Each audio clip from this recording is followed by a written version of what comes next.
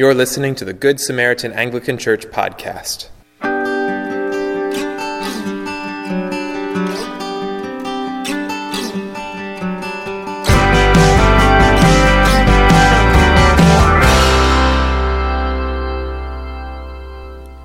The following sermon was recorded on October 21st, 2018.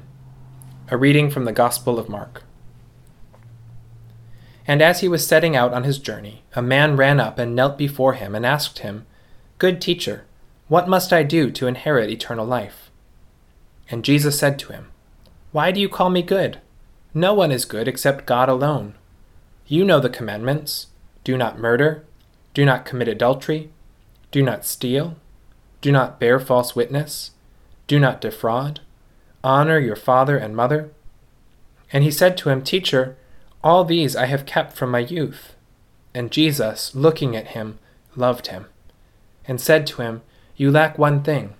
Go, sell all that you have and give to the poor, and you will have treasure in heaven. And come, follow me." Disheartened by the saying, he went away sorrowful, for he had great possessions. And Jesus looked around and said to his disciples, "How difficult it will be for those who have wealth to enter the kingdom of God." And the disciples were amazed at his words. But Jesus said to them again, "Children, how difficult it is to enter the kingdom of God. It is easier for a camel to go through the eye of a needle than for a rich person to enter the kingdom of God." And they were exceedingly astonished and said to him, "Then who can be saved?" Jesus looked at them and said, "With man it is impossible, but not with God. For all things are possible with God." Peter began to say to him, "See, we have left everything and followed you." Jesus said, "Truly I say to you, there is no one who has left house, or brothers or sisters, or mother or father, or children or lands, for my sake and for the gospel, who will not receive 100-fold now in this time, houses and brothers and sisters and mothers and children and lands, with persecutions, and in the age to come, eternal life. But many who are first will be last, and the last first." The word of the Lord. Thanks be to God. In the name of the Father, and the Son, and the Holy Spirit. Amen. Please be seated.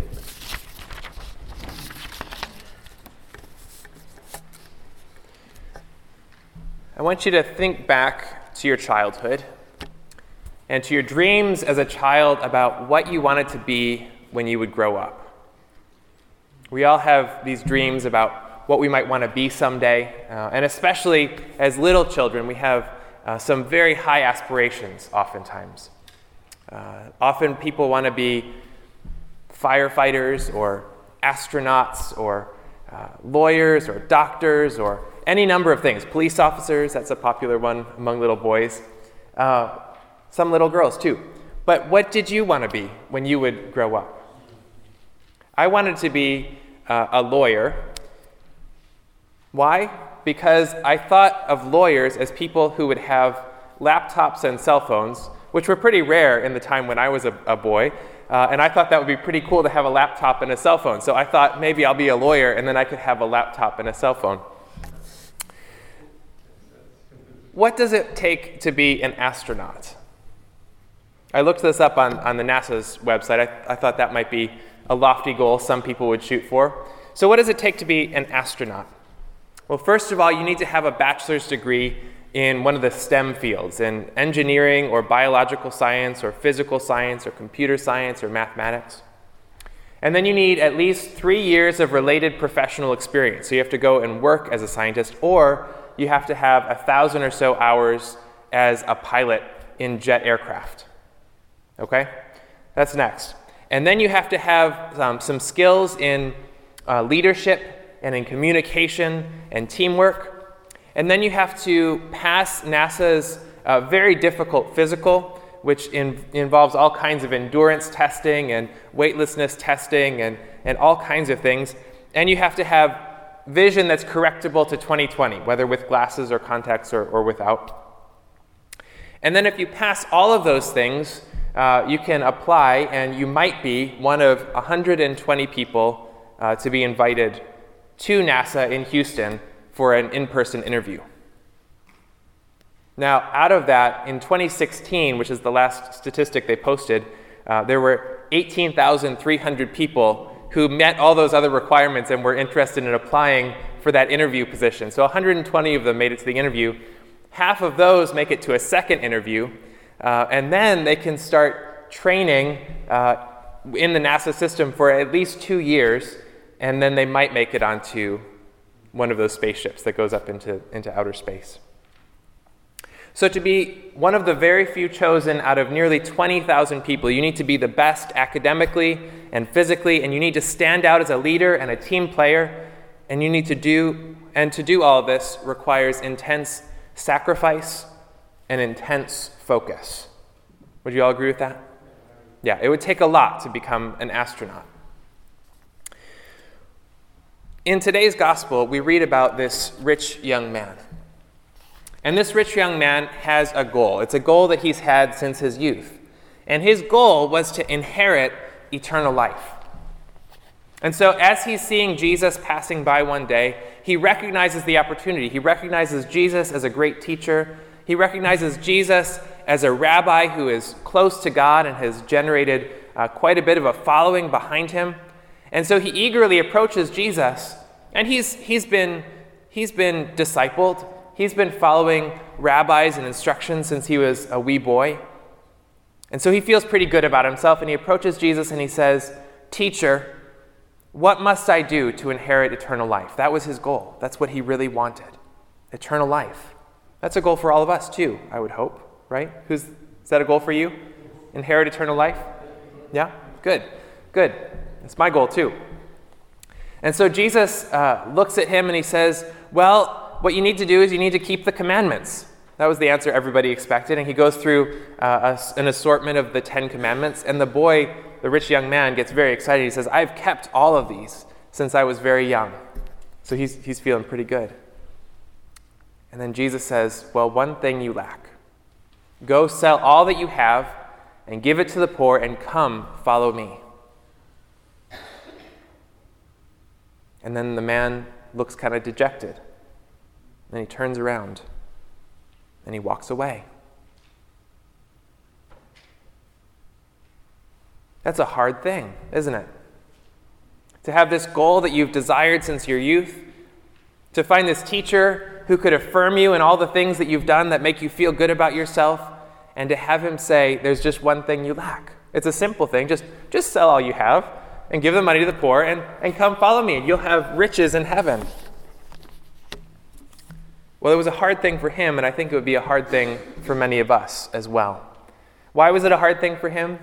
Because as it says in the gospel, this was a man who had great possessions, or great wealth, as some translations put it. He wasn't willing to give up those possessions or that wealth to follow Jesus. And so this brings up the question, not just for him, but for all of us. Do you own your possessions, or do your possessions own you? Do you own your possessions, or do your possessions own you?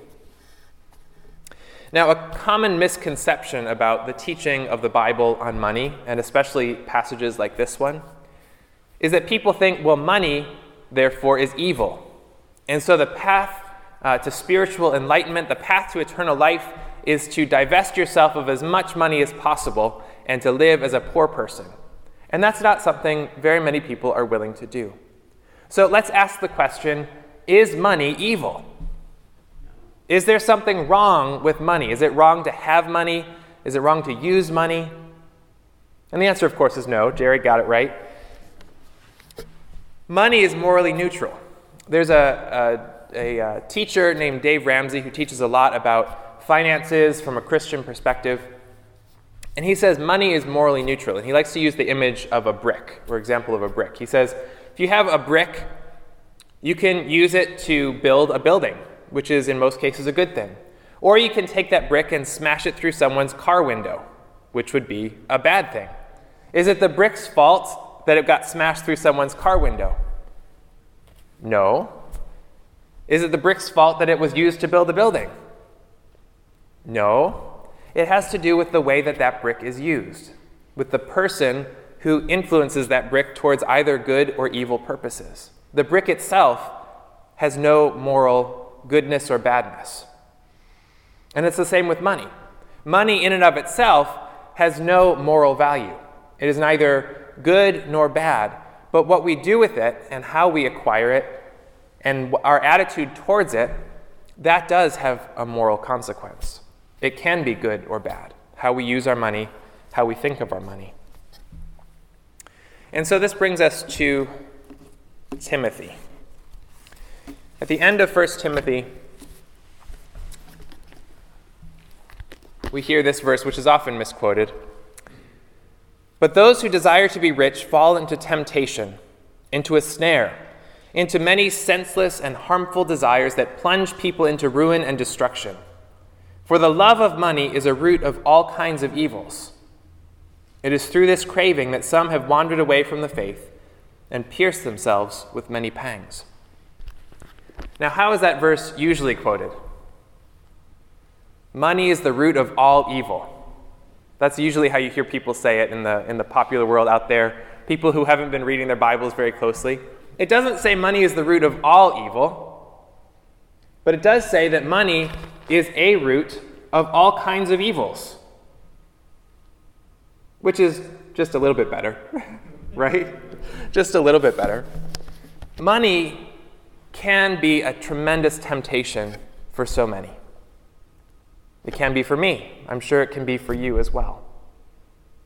The desire to acquire more money, the desire to hold on to the money that we do have, the desire to use our money to buy all kinds of things, the desire for more money to buy more things, all of these things can have a tremendous influence on our decisions and the way we choose to live our lives.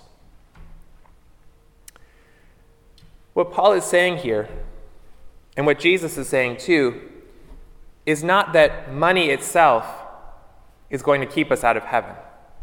And if you read what Jesus says carefully, he doesn't tell this young man or his disciples that money is going to keep you out of heaven or that the rich can't get into heaven. What does Jesus say? Jesus says, how difficult it will be for those who have wealth to enter the kingdom of God. Is that impossible? No, but it's difficult. And even Peter questions this. He says, well, who can be saved then?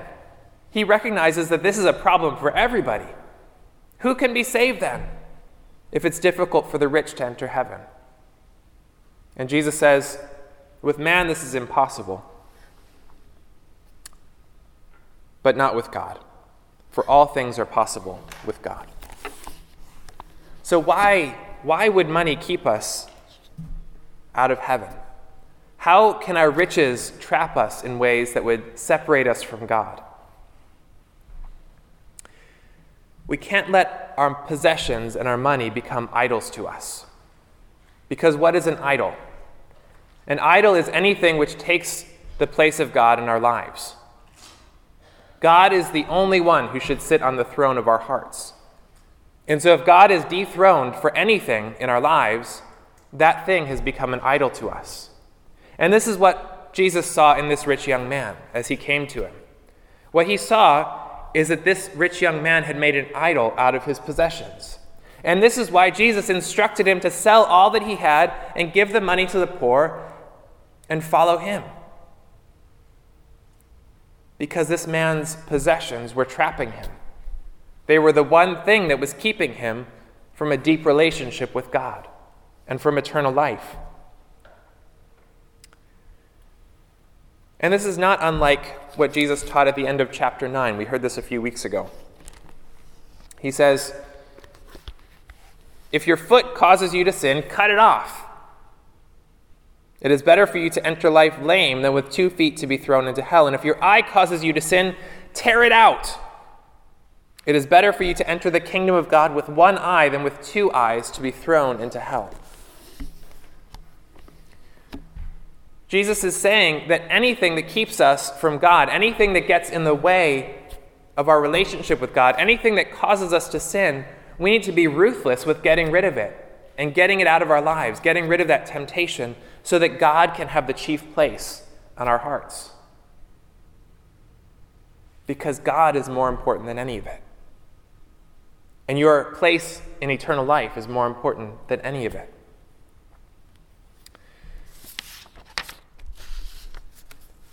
Now you might be thinking, like Peter, that you're not wealthy, so you're off the hook. Peter's response to this, to Jesus' teaching, is kind of dusts himself off like this. He goes, "See, we have left everything to follow you." That's not unlike the rich young man's attitude, by the way. Remember, the rich young man approaches Jesus and he says, "Oh, well, good. I've kept all these things since my youth." And Peter, too, he's proud of himself. He says, "I've left everything to follow you." And Jesus says, "That's good. That's good. I'm glad you did." But Peter had his own issues. Money might not be your issue, but it is an issue for lots of us. And for people living in America with the trappings of consumerism around us and with more riches, even the poorest of us in America have generally more riches than a lot of people all over the world.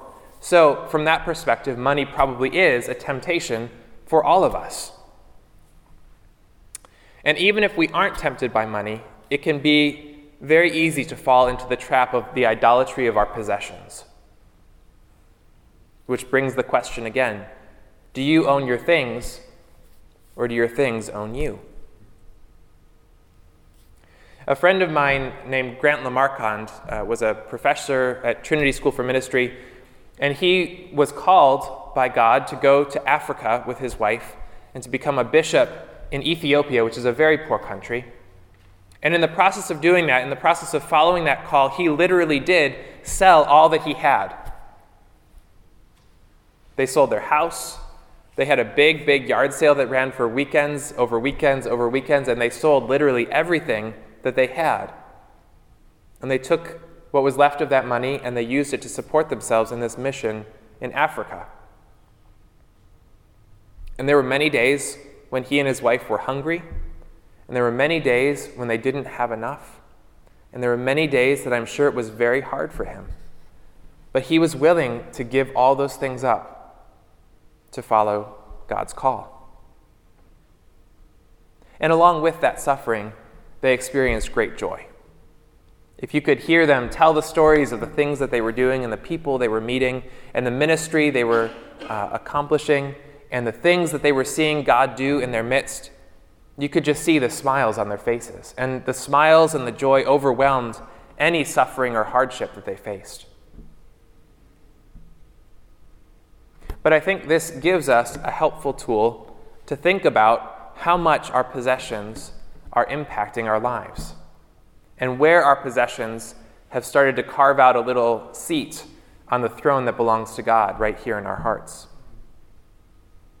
And so if God called you today to sell all that you had and give the money to the poor and go follow him to Africa, what would hold you back? I'm not saying that God is calling you to do that, but if he did, what would hold you back? Which of your possessions, how much of your bank account, or maybe it's not your possessions in your bank account, maybe it's your health, or maybe it's your family, maybe it's your career. There are all kinds of things that could hold us back from following God, but any of them might be an idol. Do you remember, I don't remember the comedian's name, but he had that whole line of comedy, you might be a redneck if? Jeff Foxworthy, thank you, Jeff Foxworthy. Well, this is, you might be an idolater if these things are enthroned in your heart, you might be an idolater. You might not be following God with your whole heart, soul, mind, and strength. Now, I'm not saying that to wag my finger at you. Jesus, as he approached this rich young man with this very tough call, it says Jesus looked on him and he loved him. Jesus had great love in his heart for this rich young man. And Jesus has great love in his heart for you. Jesus knows the secrets of your hearts. He knows the things that you think about. He knows the things that you desire. He knows the places in your own heart where you have dethroned him. And he wants you back. He wants to take the chief place in your heart.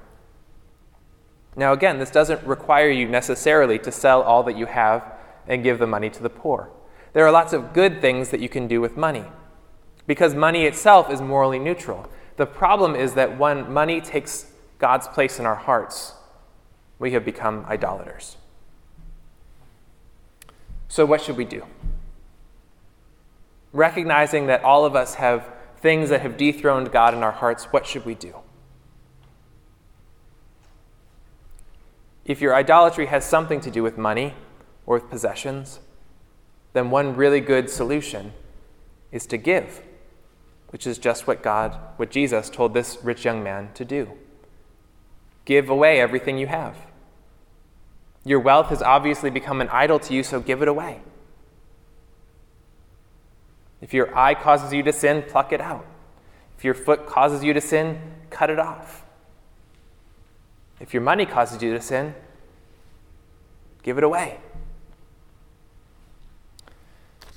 Our primary reason for giving should not be out of obligation. And yet, that's where a lot of us start with giving. We have this sense of guilt that I really should be giving, and I'm not giving enough. And that weighs on us, and it burdens us. And so we ask questions like, how much do I have to give? How much do I have to give? And this is not unlike the man's question as he approached Jesus. Teacher, what do I have to do to inherit eternal life? This is a law-based approach. And while law might motivate us to a certain extent, it's not a sustainable solution, and it's not a right solution, because it has everything to do with our works and earning our place in eternal life. This man was trying to earn eternal life through his actions. And if you think about it, as a law-abiding man, as a man who knew the Old Testament in and out, a man who followed each and every command, this is a man who probably gave 10% of all that he'd had. So it's not that he wasn't giving, but even as he was giving that 10%, even as he was giving that tithe of what he had, he still was trapped by his wealth, and he had made it an idol. And so Jesus calls him to give more. When we look at 2 Corinthians, we haven't quite gotten to this chapter yet, but we'll get there in just a few weeks in our Wednesday study. 2 Corinthians chapter 9 is a wonderful verse about giving. This is chapter 9, verse 7.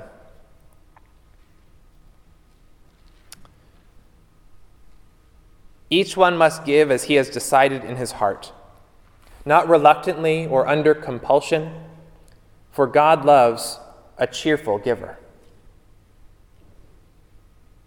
Or the actual Greek word there is basically hilarious. God loves a hilarious giver. Just imagine a very wealthy person, like Uncle Scrooge in the Disney. He goes swimming in his gold coins, right? Just imagine someone like that throwing his money at people and just laughing about it. God loves a cheerful giver, a hilarious giver. It brings joy to give stuff away. It brings joy to see the peace that comes on someone's heart when you give them something that they really need. God loves a cheerful giver. And he doesn't want us to give out of obligation. He doesn't want us to be giving grudgingly. He wants us to be cheerful in our giving. And so what Paul here instructs us to do is to give what we've already decided in our heart. And that decision is a decision that we need to arrive at prayerfully. And so a cheerful giver might ask, how much do I get to give? Instead of how much do I have to give, a cheerful giver would ask, how much do I get to give? God, what are you allowing me to give right now?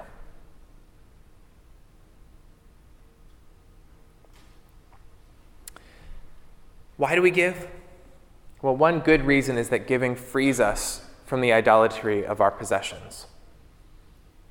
Just like that rich young man, when we give away something that's become an idol to us, we become free from that thing.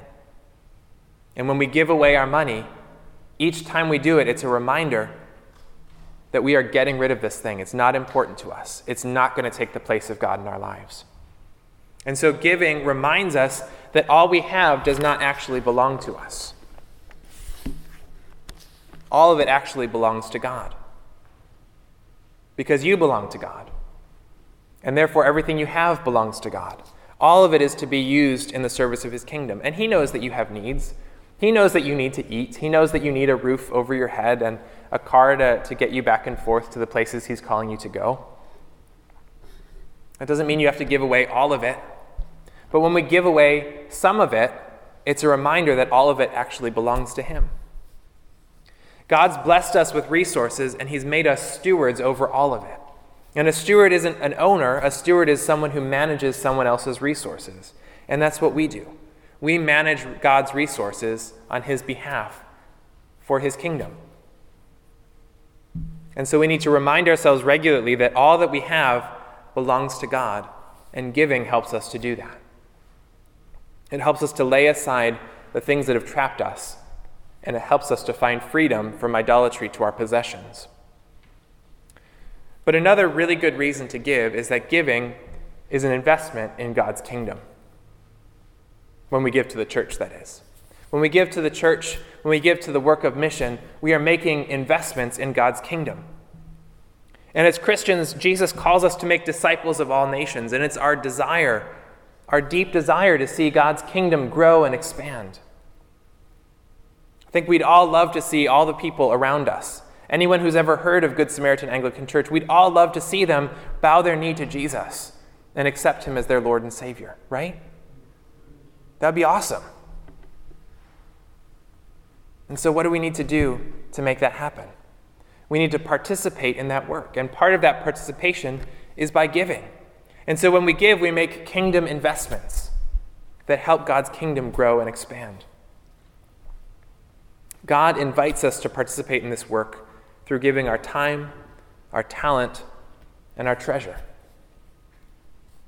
He wants us to participate in all of those ways. And he has gifted us differently. He's gifted us with different amounts of money. He's gifted us with different spiritual gifts. He's gifted us with different amounts of time. But whatever he's given you, he desires for you to use it in the service of his kingdom. And so I want you to consider your giving for 2019. We're in our stewardship season as we think about the future. And the vestry is thinking about 2019 from a budget perspective, but also from a mission perspective. And this is a good time for each of us to be thinking about what God is calling us to give in 2019 for the work of his kingdom through this church, through Good Samaritan.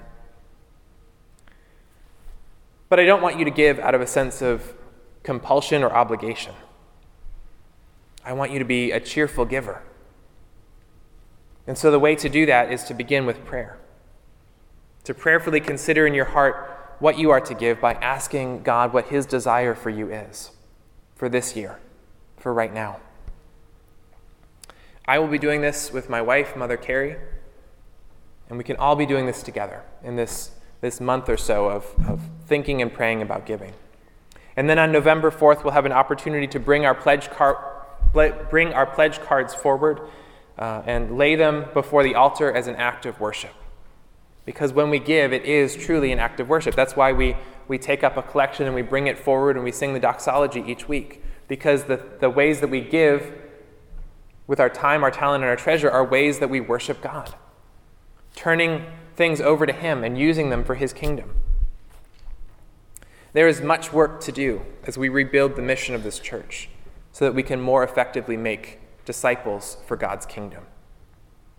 And so I also want to stop and thank each of you for the contributions of time, talent, and treasure you've all made in 2018. You're all vitally important to this church. Each of you has an important role to play, and each of you has played an important role this year. And so I want to thank you for that. I want to thank you for following God's call for you this past year. Your contributions of your time, talent, and treasure have made a big difference in God's kingdom this year. And I look forward to working alongside you under the power and direction of the Holy Spirit as we move into 2019. So I want to just take a moment to pray together as we close the sermon for today. Heavenly Father, we thank you for the witness of Jesus in your word. We thank you for the love that he had for that rich young man, and for the way he was able to discern the thoughts and intentions of his heart, and to show him the places where you were calling him to grow. And so I pray, Lord, that you would set your eyes upon each of us as you always do, that you would discern the thoughts and intentions of our hearts and reveal those things to us by your Holy Spirit.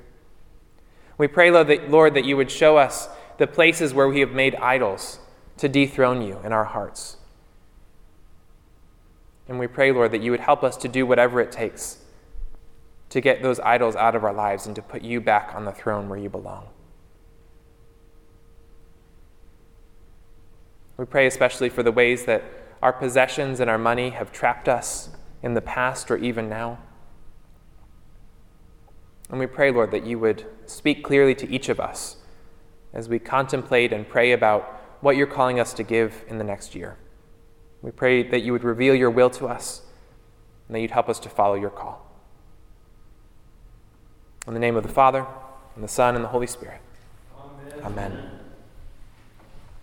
This has been a production of Good Samaritan Anglican Church in Middleburg, Florida. For more sermons, sermon notes, and information about our congregation, please visit www.goodsamaritananglican.org/sermons. If this podcast has been helpful to you, please subscribe and leave us a review with your favorite podcast player. Thank you for listening. God bless you.